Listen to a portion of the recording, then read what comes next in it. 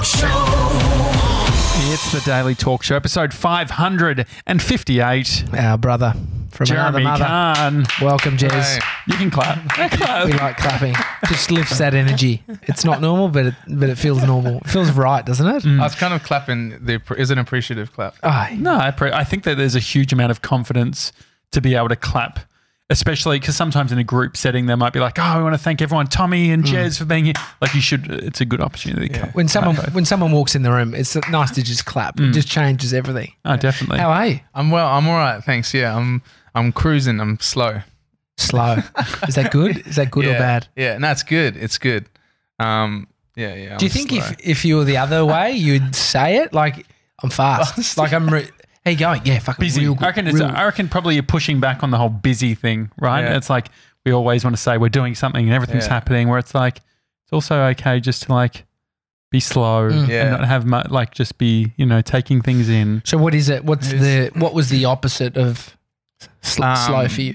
Consistent, not turning my brain off. Always wanted to do something, and at the end of last year, to go straight into I had a pretty bad panic attack, and then I had to I realized that was seeded in being like not feeling like I'm not good enough unless I'm contributing a thing, and so I stopped contributing things to like tell my brain that I'm okay not to. Yeah. So you and I first became friends. It would have been like 2012. We're working at the same radio station, and then, funnily enough, I think it was 4 years ago that we went around the city. It was like this time 4 years ago that we went around the city filming a video around like how we can help, how you could help people. Oh yeah. I watched that on YouTube, and then you went into a CPR course. Yeah, that was good. Yeah, that was a great idea. Okay, you're making.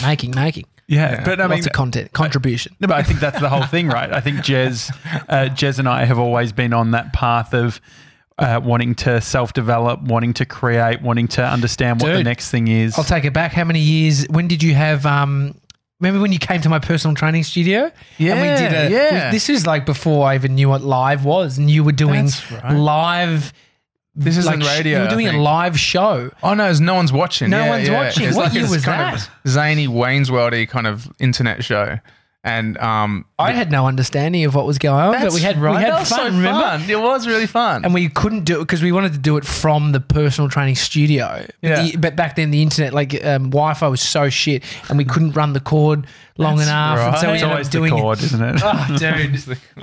But like the amount of things that haven't been recorded because the cord's not long enough. Yeah. Dude, It's and the wrong adapter. I mean, you've been creating for a long time, so Yeah. It's hard. It's time to be slow. You've done enough. I Chill think out. it's like it is like not. I don't feel like there's enough encouragement in our culture that perpetuates mindfulness or like slowing down. I feel like, or at least I feel like I've always been encouraged to do more and do more, and then I think it's just a very, very. I found it very, very challenging to do little. Or Is it a do nothing. safety mechanism? Because I guess like doing more means that you can pay rent. And so whenever we think of slow, we think of not being able to pay rent, not being able to honour our commitments. Yeah, true. That's a definite contributing factor. Was it something that you considered? Like, did you just have to create a scenario where it's like those things are off the table, so you could create the level of safety, so you didn't need to find that moment of panic every month trying to make ends meet? Yeah, I guess so. Yeah, I feel like I've been really lucky with my work, so I don't have to worry about that. But yeah, so I feel very privileged to be in a position where I don't need to. I'm still doing work, but it's not a hectic amount of work. Yeah. Anyway, but yeah, it was much harder than I expected it to be. was so the contributing to the world through content. I know you've had a job for a significant amount of time with Hamish and Andy as the content producer, online content producer. What connection is money to the creation and putting out into the world? What do you mean? So, for instance, you've got a job, so you could say like most people create now. They put irons in the fire. They're putting out content to land something to create money from this thing, right? So you go, I make to make over here, money. Yeah. Whereas you've had a job where you were making money, So what was it linked to money, the creating and putting out into the world, or was it those side hustle type of things? Yeah, it's more side hustle stuff. Yeah, so it's like producing an album or doing like a rap record or doing a live internet show or doing a band or a podcast. And I think I just love that thing. I think since I was like 13, 14 when I started with my first band. As a punk band in the UK, and I was just had the enthusiasm to create the website and HTML code it, GeoCities. Like this is like nearly 20 years ago, and it was that kind of. That's what I love about the internet. I think is that you can do anything and no one's red taping it. Yeah. So I think I've always had that thing, but I jump from project to project so much that none of them really have enough time to fly. So Hamish and Andy work has been my longest consistency. We've been with them nearly 12 years now, and that I think that's the area that I'm obviously strongest in is producing comedy or short videos. What have you learnt about consistency working on H&A? That you like good work is like when you say how to do a good thing, it's such a simple thing. Like the nuances of like times and beats in a narrative, you guys know about this, like with video editing. Initially, like it takes so much trial and error and things to fall over before you realize how to make things work in terms of telling a story in a video. And I think the longer you do it, the simpler you realize it is. And so sometimes when you got an intern or someone you're working with and you educate or you're telling them like, this is how I do it. Might not be the right way, but this is what I learned. You often feel like, fuck, I've done a lot of work for not really much knowledge. Yeah, it doesn't feel like much knowledge, but it's potent and it's yeah. What's that second simplicity idea? We've got Dr. Jason Fox who's coming on the show. New Year's Eve is he coming on, and he talks about something called second simplicity, which is basically. You have things that are simple and then you have complexity. So things that are like really hard. And then you have second simplicity, which is doing all of this work, all this complex work, fucking up and trying all these different things to arrive at what the answer is, which is still very simple. I guess it's that point of like understanding story beats, understanding how those things work. Yeah, you have to saturate the doors, try everything to really be convicted. It's all research, isn't it? It's like that's all life is just continual research. What are your boys' biggest learnings from doing this podcast, or like what characteristics of producing this show have like stuck the most? In terms of the consistency thing, how we feel about it isn't necessarily how it's being perceived. So you could feel like it wasn't great. So when it maybe relate to feedback, it's not necessarily how it's perceived by an audience or someone who is a fan of the show or someone who comes into contact with it. Because everyone's in a slightly different headspace and taking something different out that you didn't see or something. Yeah. And so, a good idea is that whole concept is subjective because someone will interpret as good and someone will interpret as no good for them. And so when it comes to feedback, when it comes to how you feel about what you're doing, and so it will ebb and flow. So it's not necessarily going to feel great all the time. And so you're in the game of riding through it being great, it being high, and everywhere in between. It almost feels like we've done 558 drafts. So I think that whenever you're trying to work with this idea that you're working on this complete final piece, that's where it becomes a problem.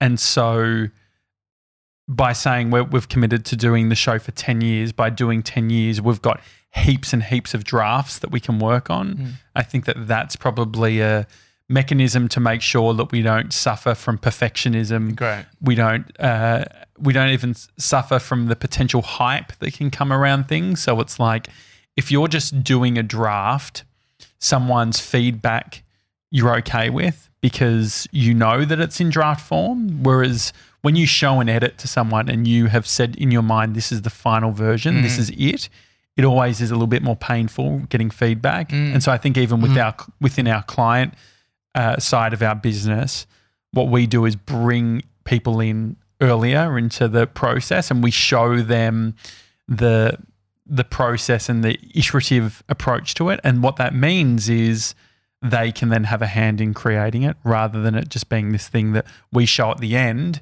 and then have to unwork a bunch of stuff. That's a really strong learning, I reckon, because it's like the biggest trip up with creating anything is that perfectionist thing is the whole 80-20 principle, isn't it? Like it takes you the shortest period to get it to 80% of an idea, and that 20% refinement takes a fucking waste of time. I think you and I both love the launch phase of anything, right? It's that idea of like having the Instagram account, having the domain name, having the logo. Right. And so it feels complete. And so a part of, I guess, with the Daily Talk Show, it was also about not adding too many other brands and things to it. Right. So letting it build slowly over time. Exactly. Yeah. So I think that you could easily say, be a network, do heaps of things, have heaps of shows.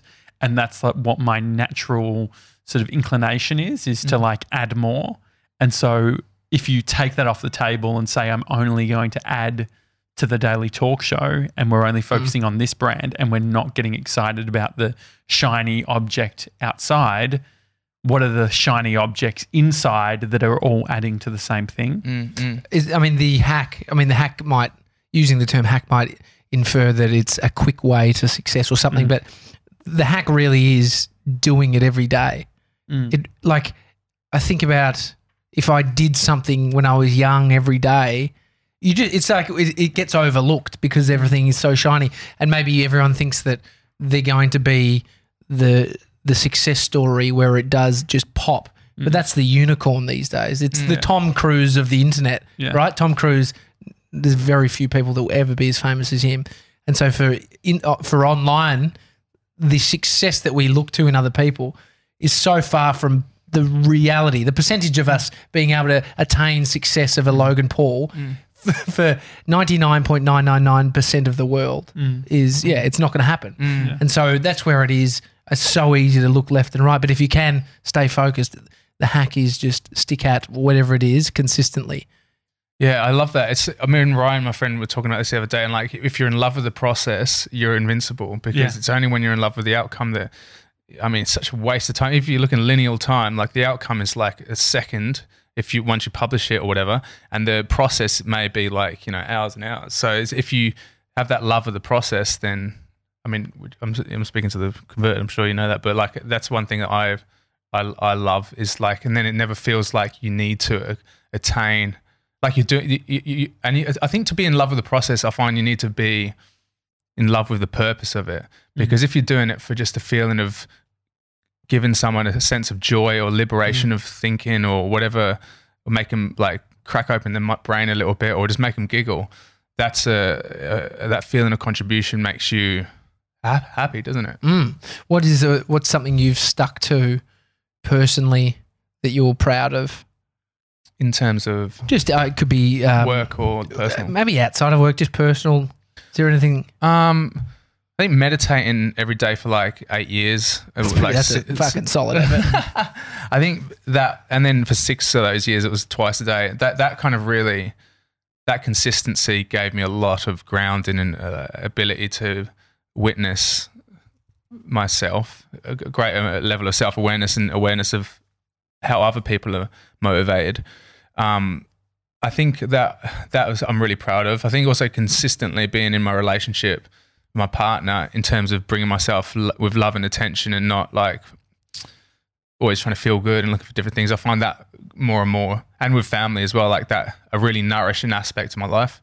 For me, I think relationships and experiences are the most valuable thing in life. So I think I've particularly learned that this year is like that feeling of bringing another person a smile just by being in the moment and being happy and playful yourself and curious and looking for laughs. That is the best feeling in the world. And I used to want to always capture those moments, and because like producing funny stuff or fun stuff, should I say? I don't like the word funny because it's like that's it feels like an outcome, but fun is a process orientated thing. You're again invincible when you're focusing on just having fun, and no one can say you're not having fun because it doesn't really matter about the critic. You can not be funny. Yeah, but you can not be funny. Yeah, exactly. It's a subjective thing, but fun isn't. So. I mean, fun's still subjective, but at least it's an internal orientation. The only thing we promise is the daily bit and that's pretty invincible, right? yeah, true. It's like, oh, we said we would do, like we didn't, like you can't get mad at that. And so what was if you were to look at the week leading up to the panic attack, what were the signs, or what was the state of mind and the state of the world that you'd sort of created that could now, looking back, being telltale signs? That's a good question. I think it was the same thing before depression. Like I got hit with pretty bad depression about 4 years prior to that, and that's why it's actually more than 4 years, probably 8 years ago actually. But that's what meditation got me out of. I just Googled how to fix your brain, and that was the main answer. But then with anxiety, it was like this. I think I was ignoring my effect on my partner at the time, and ignoring my effect on what I was again deriving my sense of worthiness from. It was forever external, and I resolved a lot of that when I did all that meditating. But this was like, I think this was a deeper wound that was linked to my childhood, and I grew up in like a pretty extreme Christian sect. I talk about extreme like as in like not like sexually fucking you up or anything. It's more like super intense psychological spiritual manipulation, which is a very hard thing. It's a very specific nuance it's only been like I started a support group for a few years ago, and that like it hearing people's stories about how they like it was. It's. I mean, I only say that to say that it's a hard thing to explain the little pocket of psychological trauma. Was it guilt? What was the feeling that you got from that experience? Is it guilt? Is it like, what do you think that sort of psychological extreme rejection and conditional love? Extreme, like almost like you feel bipolar. Like you got a part of yourself that's bad and evil, and you got a part of yourself that's really good. And you reject the bad side of yourself with this intense narrative week after week. And we had this also weird mechanism that was all about sharing vulnerably and laying your life down. So this notion of if I'm doing anything in my life right now, if you were in the church with me, like I could say, oh, I really enjoyed what I did at work this week, but I got a bit much out of it. And again, this will sound weird, but like you're very hyper self-aware of your motivations of things, and if anything's selfish, you automatically speak it out, and people reflect how you've been selfish, or like where God can take that position, or this notion of God, which I suppose is just more this idea of loving this energy that's apparently got a personality and emotions, which is absurd. But like when you're born into it, it's crazy how much like, oh, well, this just is the reality. And you look at everyone outside of the church is like selfish and other and living for their own cardinal sins, essentially. So that week before, is it? So it's the external. So it's I guess to connect those, it's the feeling that you're not complete, or that I'm not enough as I am, and I'm not okay as I am. So it's kind of like this. I mean, I love my family to bits, and I've got no problem with anyone still in the church. I want everyone to be happy and that it's working for them. But for me, I had an immense sense of going from a place, and I never really resolved this until my panic attack really brought it out. That's what my psychologist said. It was like my nervous system just shake it, like or suppressing, and then your nervous system just pisses it out, and you literally it's like you feel like you're going to die. It's the worst feeling in the world. Like I'd take depression over anxiety any day. Like you feel like your nervous system. What sort of game show would that be? It's like you gotta come on, all right, Jeremy, welcome to the show. Which one are you feeling today? Here we go. It's landed in the middle, bit of both. It would be a nightmare.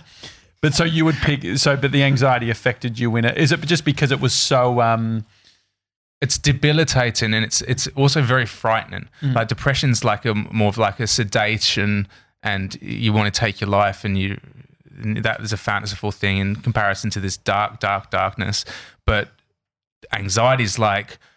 It's I guess a higher frequency, or just shoots your nervous system, and it's just awful. It's such an awful experience, and it's so hard to, again, that's what this year's been about. It's like trying to rewind my brain to not have anxious thinking, and and you see what the triggers are and you see what the remedies are, and you just slowly have to do the work to remedy it. And it is clearly something you can remedy. I believe that these illnesses like pain impressions is something we can resolve. It's just finding the tools and the community and the support and the friends to facilitate that, and not. I'm a firm believer in not band-aiding it. Because what do band-aids tend to look like, do you think? To me, they were medication or distracting myself of drinking or partying or anything that's avoiding shutting your eyes, being still, allowing that feeling to come up, as ugly or as horrible it is, and allow myself to just process it and be with it and not run away from it. And then it comes and through you as quickly as the emotion of laughter does. Like we just don't like the negative feelings. And so if we treat them as with the same attitude as a positive feeling, they pass just as quickly as a positive feeling too. I heard Sam Harris recently say that anxiety and excitement are a very similar internal response. And so it's just a different framing.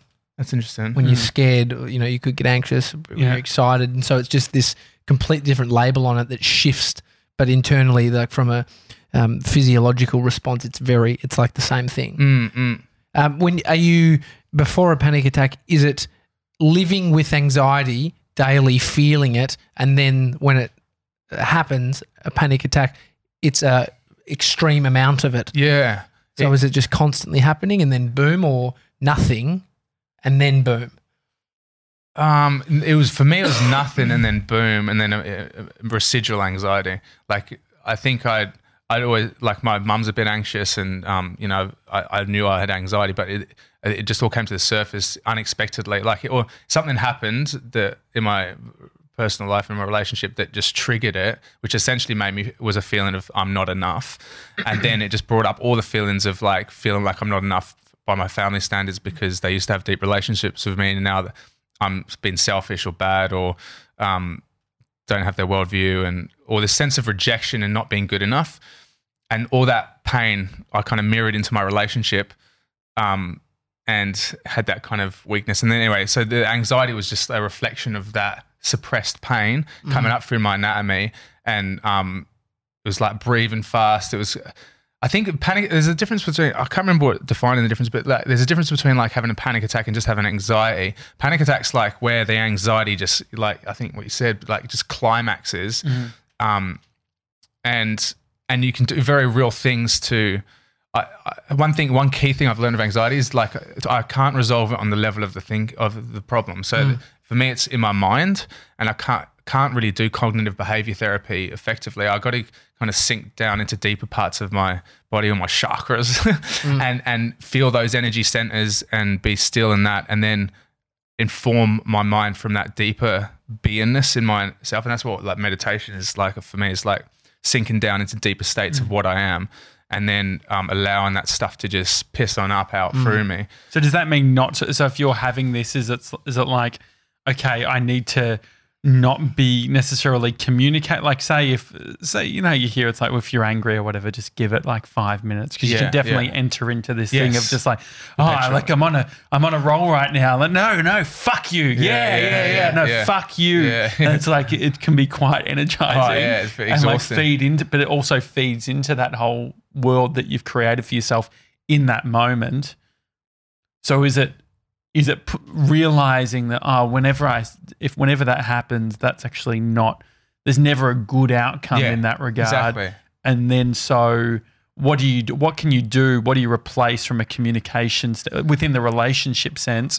You're feeling that from someone, or you're feeling like you want to enter into the anxiety you're feeling. What do you do? Breathe is the biggest one, and that's what I mean. Like in terms of having to focus on a different energy center, it's like your chest or your gut, and doing this thing that the SAS do before they go into, or the Navy SEALs, same people or different country, but they do before they enter like a intense military operation. They just do this breathing thing where it's 10 in, 10 out, 10 seconds in, hold it for 10 seconds, 10 seconds out, hold it for 10 seconds, and you jump start your body. It's like the Wim Hof stuff. It like jump starts your body into a state of de-excitedness. Because you've always been in an area of that self-development, faith, trying to find, if there is an answer. In my consciousness. Yeah, if there's an answer, you've found a few answers in your life and then realized potentially they're not, or like I feel like you've had a lot of experiences.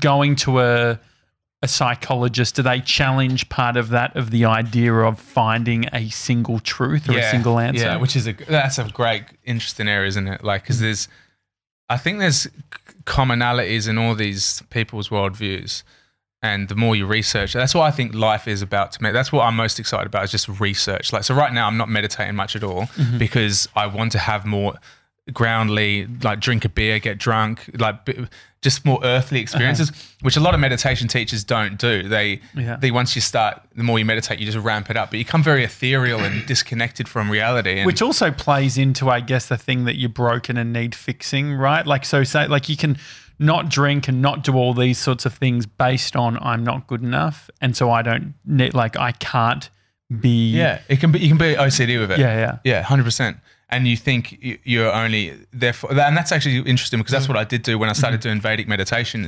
I made that my new cult. I had Geordie Shaw's, friendly Geordies on my podcast, and I was telling him all this stuff, and he was like, it sounds like you're a cult hobbyist because I replaced that that mechanical mechanism in my mind where I wanted to attach my sense of, oh, that's the answer. Yeah. Well, if you've got this extreme, say like you got this pathway and it's extreme, and then it's easy to if you've got a hole, and you replace the hole with something and you take it out, it's very easy to replace it with an extreme thing, right? 100%. Yeah. And so it's like, for me, food and my extreme eating, it's way easier. Extreme eating. So great. Yeah. I did shakas just then. That extreme eating then leads into like extreme dieting or extreme, like it's very hard. So, but then what if, say for instance, you realize the cult thing, it's not a cult, but you realize that you take it away, implement no rule, so no consistency. So you like the food thing. I think people struggle without some kind of framework, could call it framework, rule. So the daily meditation thing for someone taking a month off is like throwing them back into the wild. But that's what I think is the key. Because anyone wise that I've come across, like there's only a handful of people that I'm like, you're on it. And they're people that have this ability to, because I mean, this is to premise it, my framework, my understanding of the nature of existence is that the greatest desire is for us to evolve, and that ignorance is a mechanic for us to become aware of that evolution, and love pulls us towards that evolution. So I think for me, it's like the more different situations I can jump into, the better I'm adapting and therefore evolving. So if the least things I can grab onto and the more fluid I can be, it's like the Taoist way. It's like fluidity is life, rigidity is death, and that ability to just always be in change. And I mean, that's why I did things like with Live with Pigs, like that you come and saw me do a few years ago. That in show notes video, it's great one. It's like it threw me out of my comfort zone and forced me to adapt. And there's something very exciting about my brain pulling towards that. I think it's because I grew up in a framework that was so, like, your freedom was so bound, but that's what's so manipulative about it, is like you are free, shackled to this thing. That's literally the words they kind of use. And they believe that, they're Jesus' bride or wife now, and all these kind of really quite preposterous things. But they're just stories, I guess. But anyway, I'm detouring. Well, so the like the pig example, something that's pretty extreme, going to a restaurant farm or whatever and living with some pigs. It got to the point where a morning show came, like filmed you and stuff. And so that there is an extreme nature to that. You've got fond memories of that and look at that fondly. When does extreme serve you and when doesn't it serve you? Yeah, that's a good question, isn't it? Because when it serves me, it is giving me a sense of liberation of my thinking, or breaking down boundaries of what I thought was true, and pushing the boundaries, I guess. And when it doesn't serve me, it's kind of it's a different form of I feel like I read something recently that's about this. It's like there's two forms of not ignorance, but there's two forms of something or other. And I can't remember what it is. So I'm sorry. No, you're right. But I think what I'm trying to say is that like, I feel like in some cases like that, it helps you and it's great. But in some cases, you're doing it for a non-evolutionary purpose. Well, yeah, it can be like there's multiple truths, I guess, is part of it too, which I think is, I think extreme in general is because I think I've got an extreme personality as well. And I think that it's hard as like if you are creating something or even with relationships to understand how you fit in. How do you fit in when you're bigger than the world's provided? Do you think it's outcome focused when we think that doing something, so you're seeing ahead, right? So you go, put myself out of my comfort zone to sort of heighten my understanding or feeling. Like there is some thinking around the thing you'll get from it, which is the outcome. Which is the outcome. Yeah. But then if you don't do that, you're just a receiver of whatever the world throws at you. But then there's this balance between trying to push yourself into creating have drive. How do you create drive without outcome? Yeah. And so because then you don't want to just be loose as fuck and not sort of plan anything and put yourself out there or so there's it's like this paradox of because if you're also if you're traveling, if you're wanting to go somewhere, there's comfort in sort of knowing that there is a destination or an outcome for that travel. So the idea of like if you're going from, LA to San Francisco, you know that how much time you have, and then so you can almost create stories and things and work out the parameters to then have adventure. Whereas if you don't know where you're going to end up, there's almost no parameters, no framework, no boundaries, and so then you can't actually. That's exciting, isn't it? Yeah. Well, it's exciting, but I guess it doesn't necessarily. Potentially on a long road, it can be darker. I suppose it depends what you want to experience. I think the first example is like the best times you have in life are unexpected, I find, or surprises, or I mean that's what with laughter as well. Like it's always an unexpected thing. But the best nights I have is when we didn't plan it, or we were going to bed and then we ended up doing this and going out here. Yeah. And do you ever find you try and hack that? So it's like, oh, hey, Misha, let's go to bed. And it's like, or maybe not. Let's go out. No. That's what Uber Eats is great, right? Because it's like, it'd be outrageous to have dessert now. Yeah. But Uber Eats has free piccolina. Peter Pipo? Yeah, well, there's two of them, right? Oh, yeah, but piccolina, that's right. Yeah, piccolina. Which one's Peter which? Pipo. Which is which? There's one Smith's. Anyway, we don't need to get bogged down with it. I find that it's quite hard in summer because they're OG gelato. They don't hold as well. They get liquidy. Whereas, so with your personality, saying how it's extreme, like what's your outcome for? What's your outcome? How do you remedy that, or like how do you comfort, or how do you please it, or whatever? Well, I think it's like the draft thing, right? It's like the drafts of showing up every day, having consistent things, lowering the barrier of like what success looks like. So I think that potentially I look too far, too big. And not like, and so when I go too far, too big, the real small things that actually have impact go by the wayside. So it's things like actually being conscious about email and just like sending the email back to the or like even doing washing or those types of things where it's like, I think that in the extreme mindset, sometimes you can be like, I can't think about that. Like, I don't have time to be thinking about these small, dumb things because I'm trying to work out this big thing. I think you've done a good job, Josh, this year of not knowing, you could say outcome, but not being able to have the answer of what something we're doing is going to bring us or do for us or that's cool. Evolve to. So then, but knowing something will come out of it, right? Well, that's it. So, but you don't know. But we don't know what it is. So it's like a detachment of outcome, but also recognizing that this is the outcome. Like, so the thing is, if the show had to stop for whatever reason today. Like if it wasn't on tomorrow,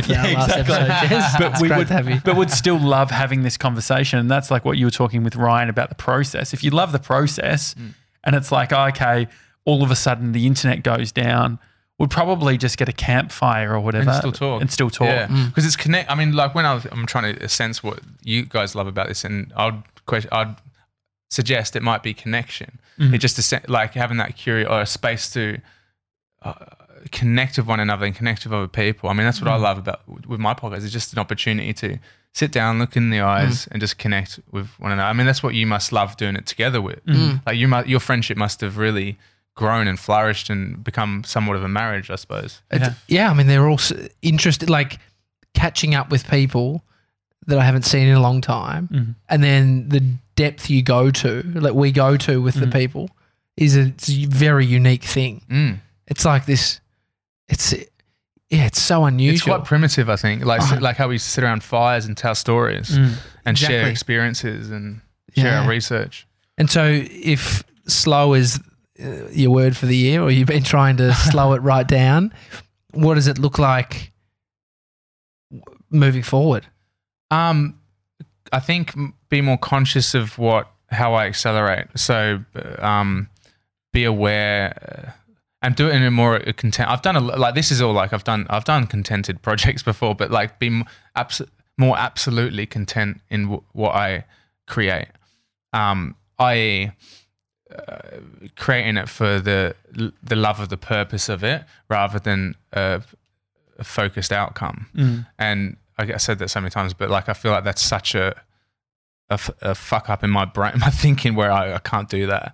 So you say big, I think which is like an exciting thing, right? Which is like I think like the conversations you and I have, it's like how to create the multi-million-dollar business, right? And I've done the same thing. It's like, well, it's that whole thing. You got to make it $1 before you can make $10, and $10 before you make 100, and 100 before 1,000. And so what is some of those what's the small thing that's not outcome driven that you're excited about for 2020, do you think? I'm making little videos. I do this, making little videos that I think got somewhat of a thought-provoking, mind-expanding, liberating sense about I love those edits that you've, what's the... Soma Unlimited? Yeah. So just taking something that I think is funny and then making it more absurd and try to interweave something that makes people think differently. I think it's... I'm hoping to do some more work with Russell Brand next year as well. I've worked with him a bit in the past. And coming to Oz. Yeah. And so doing something... Staying at your place. Yeah. Doing something that's... Like I really like his work in that sense, that it's laughter, but there's enlightened thinking interwoven with it. And I think that's... For me, that's a newer ground of... content, or I guess because these are the fires. Our phones are the fires of what fires used to be. Our phones are that kind of. And I'm a pyromaniac, 24/7. There's always one loose unit around the fire. Always there. Yeah. You still here, Jeff? So do you spend a lot of time on your phone, Jez? No, not really. But I think just. Offering something into that space where everyone's attention is in this day and age, that's actually does something that helps them, but do it in a way that's fun. So you kind of appeal to their level of short attention span thinking, but you're actually delivering something that's insightful that will actually help them. I feel like that's a two-punch, really, and I'm learning how to do that better. Like I want to do that really, really well. What's in the platform? It's like McDonald's doing salads. You've got someone who's going in. Do you get what I'm saying? Yeah, a relevant platform, or like. Well, yeah, no, like it's. But you're saying they've got the attention, and now they're doing something. You've got people who are potentially unhealthy or whatever, and you're going into. They're just doing it because they were pressured. We got to make this joint look a little bit healthy. Has anyone ever had a salad from Macca's? No, it would be crap, I reckon. It's a drug dealer who gives his customers a bit of Panadol because they've got a headache from the night before. Yeah. Do they do that? Maybe. It's not a bad idea. No, but I reckon I actually think that notion is because you need to be relevant. Yeah. If you're going to drop insightful wisdom like Dalai Lama, it's got to do it on TikTok. Yeah, I would love Dalai Lama on TikTok. Yeah. Could you imagine? Legit. Yeah. Like that. But then, so like, my mum is a yogi and has meditated, for the last 50 years. Wow. I say to her, do you ever have a day where you're not? No. It's just, she just does it. She's not intense about it. It's just baked in. She's always just doing her meditation and yoga, and it's her life. And she has her gurus that she looks to, and Paramahansa Yogananda, he's as a guru for thousands of people around the world, old school. What he was when he was on Earth and what he is now, like it probably excels beyond what he believes probably was even capable. And so the thing is, it's interesting because it's almost still outcome focused when we're thinking that the content we're creating and being relevant to the platforms and where it goes, there is an outcome. It's like we need to get it to the people. Yeah. Whereas these people back in the day, no social media. They wrote books. Yeah. They documented their life and people around them. And you probably heard whispers of them. And now they're exceeding that, based on these platforms and stuff. And so it's a weird thing because you don't want to just what's relevancy write stuff on a piece of paper. It's and like not have holding it anyone lightly. I think it's holding it lightly. I would say because you need to be relevant. Because otherwise, if you're contributing something, it's important. I think it's worthwhile being relevant because if you're contributing something that you think will help people, it's worth taking a moment to try to appeal to their level of thinking, and that's what I think. So, but it's like held loosely. It's not like I must, and that's why I like that Vedic principle, which is a bit yogi as well. And it's like you surrender preference and a desire to a particular outcome, but you hold it loosely. You know what you think will work. I think it's that lightness that is the key. So would you say? Yeah, because it's a hard one because the times have changed, and so. But you're not the platform. Hamish and Andy, like in the time that they've been there, like within sort of media and mainstream, things have changed heaps, and so like. All the principles remain the same. Like the medium's not the monster necessarily. Yeah. And so like you just adjust like comedy, like that we've got all these universal truths. And so part of it is like there's things that are funny and there's things that aren't funny or there's stuff that will work potentially better on certain things. So being able to do quick, funny stuff versus sort of longer burn, slower burn type when stuff. Instagram was 15-second videos. Yeah. And so that's the whole thing is like, I think that you had to film in the app. Yeah. So you had to stitch them in the okay. And so it's like there's the universal, like I guess even if you look at self-development, I guess what I love is even with authors, when I read a book that I really love that's been done in 2019 or 2018 or wherever it is, I want to be like, oh, when is what were they reading? Like, what are they and it ends up being stuff that's super fucking old. It's like it's like Ryan Holiday with Stoicism and all that sort of thing. It's like these things are actual universal and they're just doing a great job of making it relevant, presenting audience. it. Yeah. And that's, I guess, what like prophets are or whatever. It's like, creating a relevant message that, through metaphors and all real stories, however you want to view it. Yeah. I guess that's like, part of it. I love that. I think they're the people that are really charming. Like for me, two examples are Johnny Pollard, who's a meditation teacher, and he's taken this ancient, I guess psychology around the mind and spirit and made it super relevant and so charming. And like just the way it feels such little ego in his teaching that he just feels so you gravitate towards him. And also Empower, who's an incredible Tantra teacher. So, which is not all sexual, it's just living life to the fullest essentially and understanding, having greater self-awareness. But she does it in such an attractive way that you're so charmed by it. And I think that there's so many teachers out there in terms of the spiritual and personal development. What is it called? Tantra? Tantra What is did you love. say?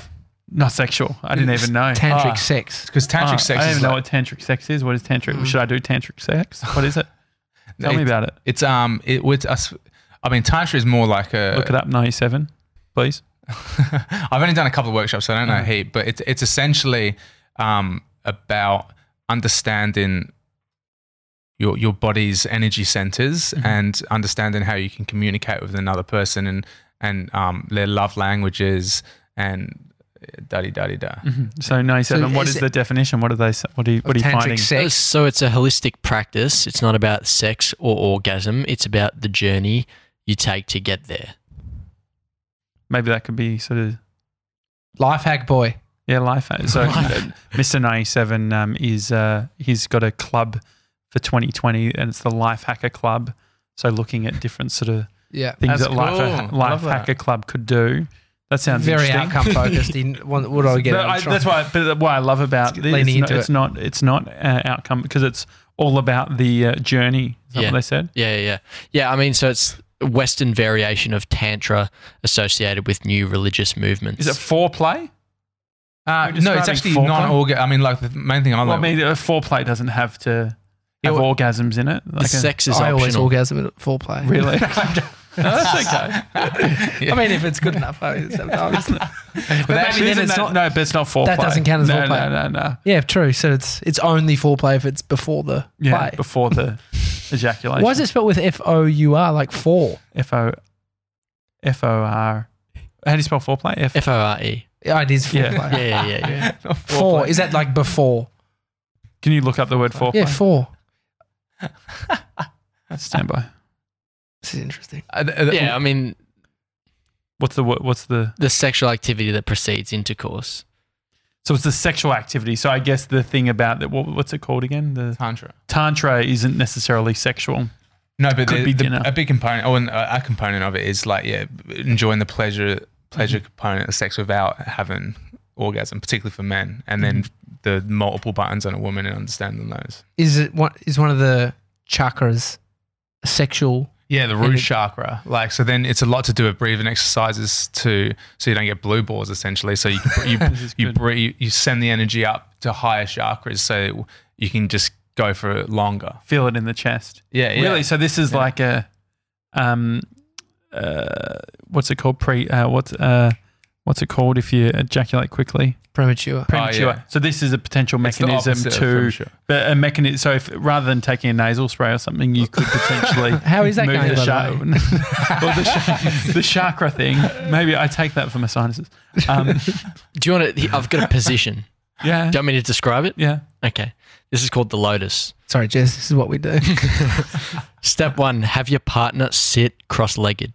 Okay. Sit on your partner's upper thighs and cross your ankles behind their back. Okay. Breathe in sync and stare into each other's eyes.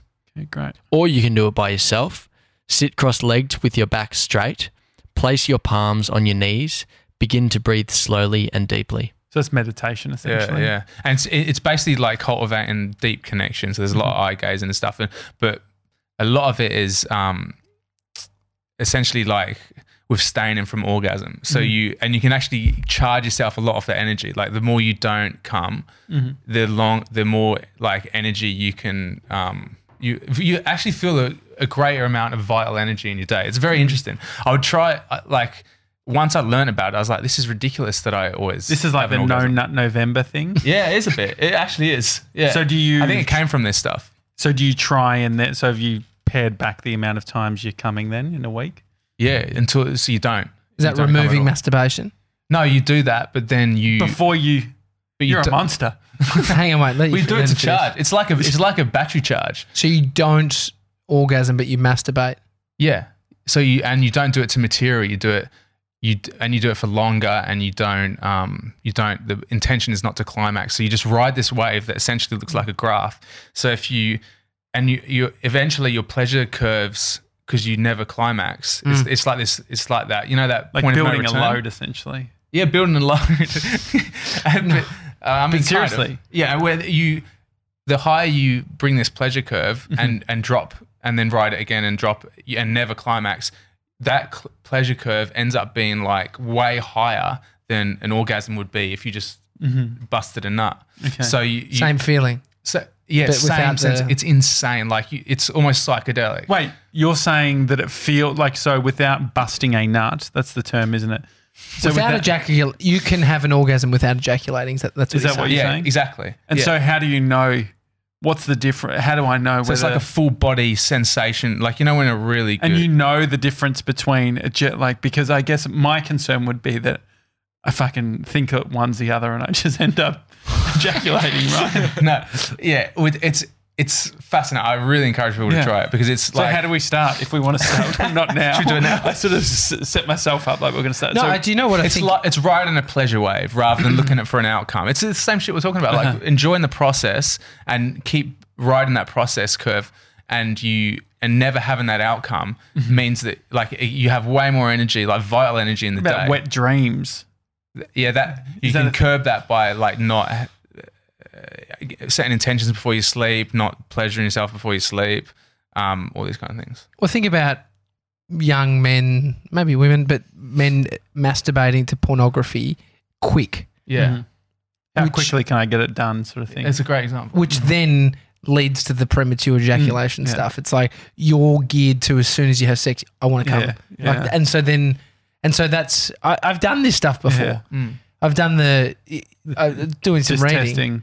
Well, you push it out. Yeah, so it's sure. like because most young men's pattern would be wank, wank, wank, come, do porn quickly because I need to get done. I got 6 of these to get through for today, and I really like this Why porn. is such a quiet day? And so then the opposite is don't let it happen to you. Yeah. Not that familiar, so it's not always familiar with the ejaculation. Yeah, you change your relationship to the pleasure. It's super interesting. It's super interesting, dude. And the more you start doing it, you're like, this is ridiculous and I've never done this before. Because, Why aren't people talking about this?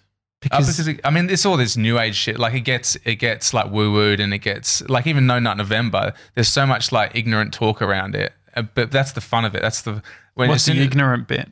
Like just a lack of understanding about the intention. Why you're actually doing it. Why you're actually doing it. Like, it's like, why would you not bust a nut? Like, men are made to bust nuts. And I think I just saw some real like testosterone fueled, don't take my fucking orgasm away from me shit. I think and what I'm saying, like the non-ignorant approach is understanding like that it's about like connection and a deeper. It's really psychedelic. Like the most psychedelic I've had during meditation and during sex, compared to and then doing acid and DMT. So what's the how many you've got close to it without substance? Which I think is really important to know. how many sort of days have you gone in a row of like the build up where you are self-pleasuring but not busting a nut? About 4 weeks. 4 weeks, Nothing crazy. But people do it for like a lot longer than that. I'm new to this. So I only started doing this Tantra stuff about three or 4 months ago. But it's something that a lot of people would like naturally do with a really good partner anyway. It's not like it's just building framework and thinking and practices around it that makes you expand your ability to do it more. But no doubt, like, you know, a lot of people do Tantra like sex just because they're really in the moment with their partner. Great. It's a 97. It's a lot for you, isn't it, young man? Yeah. Maybe think twice before busting your nuts. No, I appreciate it. Great. I love it. Meditation. You've been generously doing workshops and teaching people. Is it Vedic meditation? It's kind of like that. It's a bit like TM, a bit like Vedic meditation. It's basically a mantra-based meditation where you hold your awareness on this mantra, which is a Sanskrit sound. That mantra is just a mind vehicle, and you just have your awareness on it for 20 minutes twice a day, and it allows you to sink into. It's like a weight in the ocean. It allows you to sink into deeper states of what you are, or deeper experience of what you are. And the more you familiarize yourself with they would say the baseline of what you are, which is just innocent beingness, the more you can witness all the higher levels of thinking, the neurotic continual thought patterns that are all unconscious that we don't like. Isn't it Freud that said like 95% of our intentions or our behavior is motivated from the unconscious, I think. So it's like when you sink into these deeper states of being or experiencing your beingness, you kind of have an ability to watch and observe and analyze, I guess, or reflect on all this unconscious behavior that you're acting from. And I think it's insane because it's insane to me that we don't prioritize that more in society because we're running around like being motivated and acting from a fucking huge part of ourselves that we're not even aware we're doing. Like you speak to some people sometimes and they're just like reacting and responding. It's all reaction and not really listening. And again, this is Tantra stuff. It's really focused on listening. Like, and there's a bunch of other things that talk about this stuff, but like it's having the ability to listen, which is obviously what you guys do as well, because you have to do it in this space. To be a good listener, you really have to let go of your reaction to what they're saying and almost like your eyes are completely on their brain innocently absorbing their experience without this compulsive thing to, oh yeah, and I did that once or whatever, you know? Well, like the answer's not more stimulus or information. So but that's the age we're in, right? And so people don't need more thought. Yeah. It's like exactly. actually stepping back to observe the 60,000 plus thoughts we have a day. Yeah, we've already got. That we already have. Yeah, we've got to, even if we don't need more toys. Use the toys that you've got in your fucking toy room. No, don't even use them. Look at them from the door. Actually, sort them first. Sure. But then step to the door. You got to step to the door and them look up. at them. Yeah. And then think about what are these things? I think it's okay to enter the door, potentially move them around, adjust, but get out. I think you need to be in and out. If you spend all day in the toy room, it's not healthy. True. But even like, so Yeah. We're a parenting podcast as well. like getting super deep with it. I've been doing this practice in Sam Harris's app where he gets you to look at an object. And so we're the subject and the object's over there. Yeah. The camera right here is the object. Focus on the object. So you're putting, however we do that, however we focus, you're doing that. And then look to the object. Where is that focus coming from? And it's like, I don't have the answer. I don't even fucking know, but it just, what it does is his purpose is to become one with it all rather than have it as an object over there. So it's almost like, is it potentially like looking so look at a camera or whatever? Look at an object, a camera, Mr. 97, and then take the focus away from looking at Mr. 97 to reverse look back at I love that. who is doing the focusing. But So- then on top of that, it is what is the fucking focusing bit? yeah. What is that whole thing? Well, that's truth. That's perspective. That's like the multiple truths, right? It's like you're having a different experience, Jez, than what Tommy is and than what I have. And that's why like it's so fucking dumb to argue all the time because everyone's truth is different. And then what's behind that? Thought of even that it being the truth. Exactly, man. This is fascinating because this is what the Vedic people talk about as like the witnessing the witnessed. And once you go through that cycle enough times, your brain goes, and that's what they said. That's when ignorance got formed. It's like evolution of nature needed ignorance in order to have an experience of witness in itself. If we can't, which is we get real trippy and always gives me goosebumps thinking about this shit. But like when you break the cycle of what you're saying, which is you're a field of consciousness having an experience witnessing a thing that's being witnessed, and you go, but then what is that? What's behind the seat that's witnessing? It's like the seat of the soul, or what's behind the witness, and where is that? Where is that? Yeah, it always fucks you up because it's like whoa, like it's real, like it makes your brain go. Yeah, because if you go on it deep enough for long enough, you really fuck your brain up. Because what we want is an answer of where is that witness? Where is that? Is it up here in our head? Like where is it in our consciousness? What's easy? And then there's no real fucking where is the answer? But we do know the more you quiet yourself, the more you can familiarize yourself with what it is. The answer isn't thinking more. The answer is quieting, de-exciting more to have the ability to discern neurotic, consistent, irrelevant patterns that we're doing and quiet them all down so you have the ability to actually watch because that's where you find the answers, I think. I mean, it is where I found my answers in those quiet moments. I love it. Jeremy Carne, thank you for being on the show. It's been a pleasure. Thanks for having me. That gave me goosebumps towards the end. Talking about it. Really? Was it the no nut stuff? Were you just entering a chakra? I actually busted in that one. I'm not the only one. All right, it's the Daily Talk Show. Hi, thedailytalkshow.com is the email address.